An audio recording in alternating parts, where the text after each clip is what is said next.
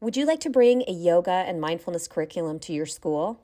At Kidding Around Yoga, we have several professional development workshops ranging from 90 minutes to 6 hours, and we can customize a program to meet your needs. In our professional development workshops, we teach educators how to implement yoga, meditation, and mindfulness into the academic setting in a fun and engaging way. If you would like to create a classroom where everyone, including you as the teacher, feels regulated, connected, and peaceful, give us a call at 800-563-8050. That's 800-563-8050.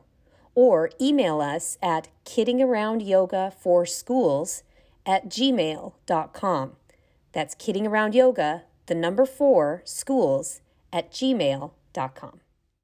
That skill of being able to resist negative social pressure really at the base of it is being able to be really in tune with that inner knowing and our kind of like gut feeling. Yes, that gut feeling. And I think that when we can teach children to tune into their body signals, like we talked about in the self-awareness episode, that's sort of the foundation of getting them to be able to resist social pressure.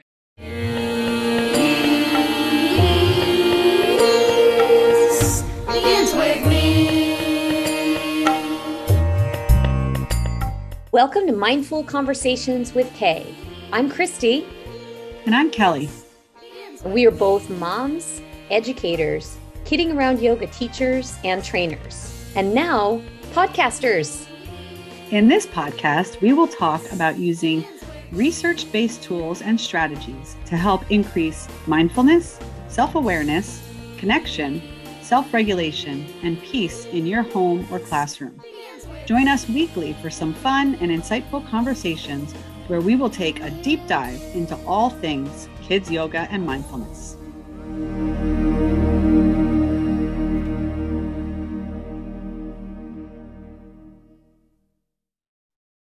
Hello, everybody. Welcome back to Mindful Conversations with Kay. Kelly, hello to you. Hello. Good morning to you. Morning to me.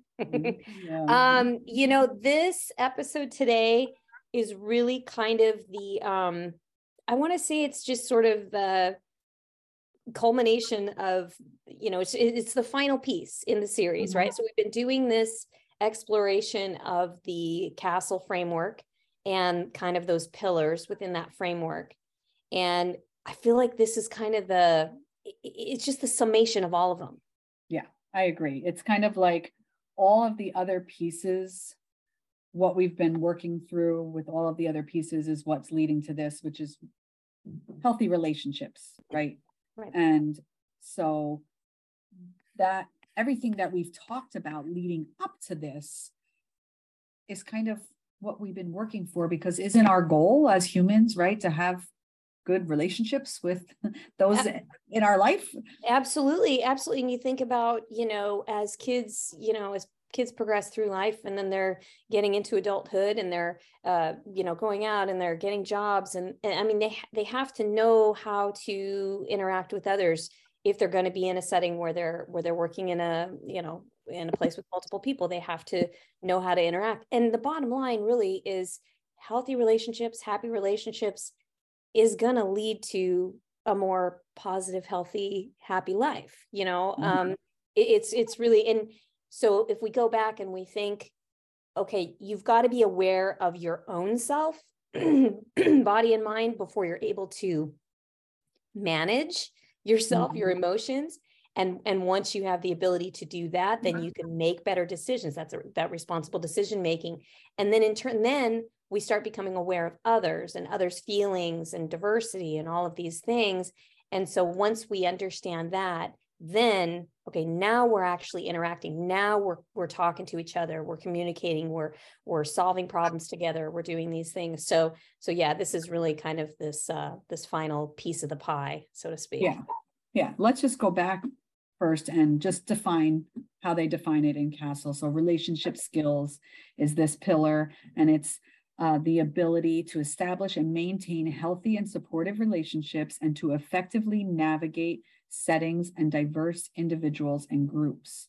And they talk about including things like communicating clearly, listening actively, cooperating and working collaboratively, and being good problem solvers, and all of those things that working and having that positive working relationship involves. And, we think about some of these things, just looking at communication to start with, and being a good active listener in the communication process. Like right there, is you have to be mindful about, when you're being an active listener. I know that, it happens. You having a conversation with someone and your mind can wander and you can be somewhere else, and you don't even know what the person said. And you're like, oh, what did you just say? We have to be an active listener in order to have this relationship, skill, and have good communication. And that's something that's the basis of our mindful practices of mindful listening.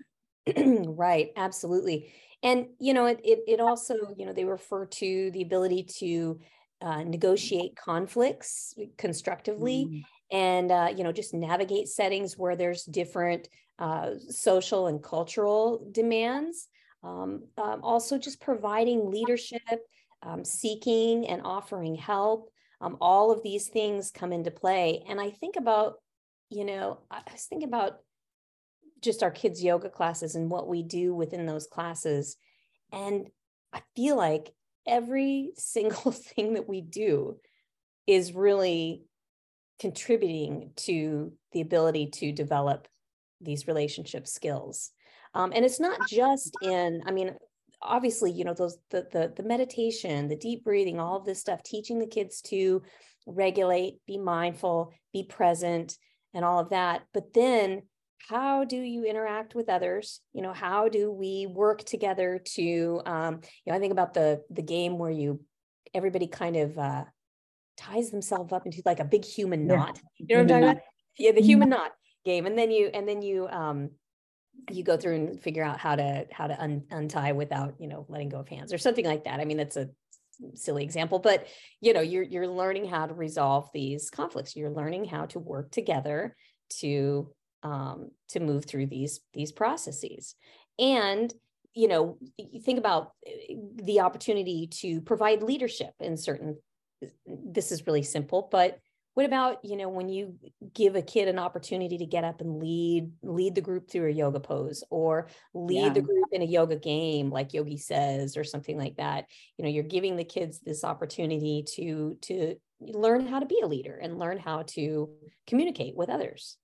Absolutely. Yeah. Just leading a salutation, round of salutations is one of the easiest ways to encourage leadership, right?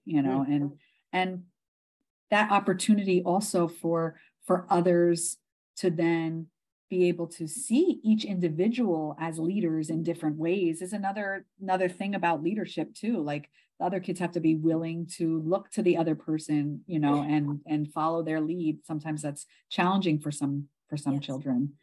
Yes. Yeah, good point. And recognizing that we all have a little bit of a different style in how we lead, I think about when we take turns in my classes leading salutations, we have kind of this standard format that we follow. We call it echo salutation. And so one person says the first thing, and then everybody echoes that, and they, repeat and they follow along. But then the kids have the opportunity to put their own poses in there. So maybe instead of doing, downward dog here, we're going to do, cobra pose, or we're going to do, whatever. So they have the opportunity to throw a variety of different poses in there. So we get to see diversity in how people lead and what choices they make. And I think that, really helps kids recognize the differences. Yeah. And I always smile to myself as I do that, because sometimes, you have those kids that they do the traditional classic version and that's it. They want to be that, follow directions, follow the rules. And then you have the other kids who go totally off base and start adding in all these other poses. It's fun to watch the different personalities come through in their leadership skills. Right. Absolutely. Yeah. And, too, I think about when they reference, as they're talking about relationship skills, they reference like seeking or offering help when needed. So if we think about that within a yoga class setting, maybe it's in a partner pose situation. And so you've got somebody who says, you know what, I can't quite get my legs, up against yours in boat pose. What can we do? And then you can have, you have that dialogue with your person, like, okay, well, maybe let's both bend our knees a little bit so they can kind of work collectively through these things. And, they can provide some suggestions to their partner, or they can ask for help. I might need a little bit more help balancing here or whatever, so that's a nice way to do that. Yeah. And then I was looking at one of the things that they talk about with relationship skills is resisting negative social pressure. Ooh. And this one, popped out at me, maybe because I have a lot of teenagers in my house. So it's on my mind. But, I've talked about this before, that skill of being able to resist negative social pressure really, at the base of it, is being able to be really in tune with that inner knowing and our kind of like gut feeling. Yes, that gut feeling. And I think that when we can teach children to tune into their body signals, like we talked about in the self-awareness episode, that's sort of the foundation of getting them to be able to resist social pressure, which might seem kind of odd, like, oh, we're telling them to really focus in on themselves. But really, if they can tune into themselves and listen to their body signals, that physical body sensation that comes when they feel something is a little bit off, or they're unsure about a decision that maybe others are making around them, and then begin to trust that. Yeah. And I think that the trusting that part is really hard sometimes, because we are, in general, in how society, just how we raise kids these days, it's changing, but how we were raised, we were kind of like taught not to listen to our intuition, really, because a lot of times our feelings, maybe we were expressed our feelings, but we were told, like, kids, be quiet, adults make the decisions, kind of thing. Right. And we know what's best because we're the adults. And even though it's, you and your body and your situation, like, let the adult make the decision for you, and I think about this in it's kind of such a silly scenario, but I think about it a lot about when I'm being in the classroom and with children having to use the bathroom. And how many times, right, do teachers say, like, no, you just went to the bathroom not that long ago, like, sit back down, you have to wait, like right there, like, we're giving them the message, like, oh, maybe I don't have to go to the bathroom. Maybe my body is not telling me what my body is telling me is not true. Maybe I shouldn't trust my body signals. Mm-hmm. So, no, I think that's a great example, really. Or even just, this whole, shake it off, brush it off. You're fine. Somebody becoming upset and then like, no, you're fine. You're fine. Really? Are you fine? Yeah. Like, what an awful thing to tell a child, like, you're fine, suck it up. Right. I know. And you think about it, and I'm sure I did it all the time when my kids were toddlers and they fell down and, they were learning to walk. And the thing you want to say automatically is like, oh, you're okay. Yeah. Don't cry, Right. It's just natural. I guess we don't want to see our kids upset. But now I think that we have this understanding of, like, kind of like, oh, it's okay. Like, ooh, like, you fell, like, that must have hurt. Like, mm-hmm. let's let them have their feeling. Yeah. And, and support them through it so that they begin to trust their own. They trust their instincts. Yeah. And trust that mind-body connection. Right. So that when they get into a situation where there is social pressure, which they're going to find themselves as they grow older and get independent, they're able to really kind of say, like, oop, I have this feeling in my inner gut, wherever that is. I'm feeling like this is not right. I'm going to step away from this situation, or I'm going to, use my voice to speak up for myself or to speak up for somebody else, whether that's, just standing up for somebody, or avoiding something that is unsafe or unhealthy. Yeah. And I think back to the example that I gave. I think it was when we were talking about social awareness maybe, or something, where my son had that incident where when he was, with a group of people and he was being teased, and it shook him to his core and brought him to tears, my 12-year-old boy. And so, but then now being able to have that conversation with him and just kind of remind him, like, just really sit with this sensation. Like, how do you feel right now? And now I want you to, if you ever are in a situation where somebody else is, being bullied, being picked on, all this, that you need to stand up for that person, because I want you to remember how you feel. So being able to stand up for others, and which support them is a perfect example of what we're saying about, because you could have, as his mom, wanting to be protective, say, oh, you don't need those kids, don't worry about it, you don't believe anything they say, like, you're a great kid. Like, you could have try, instead of letting him really tune into that feeling where he was feeling sad or frustrated or upset.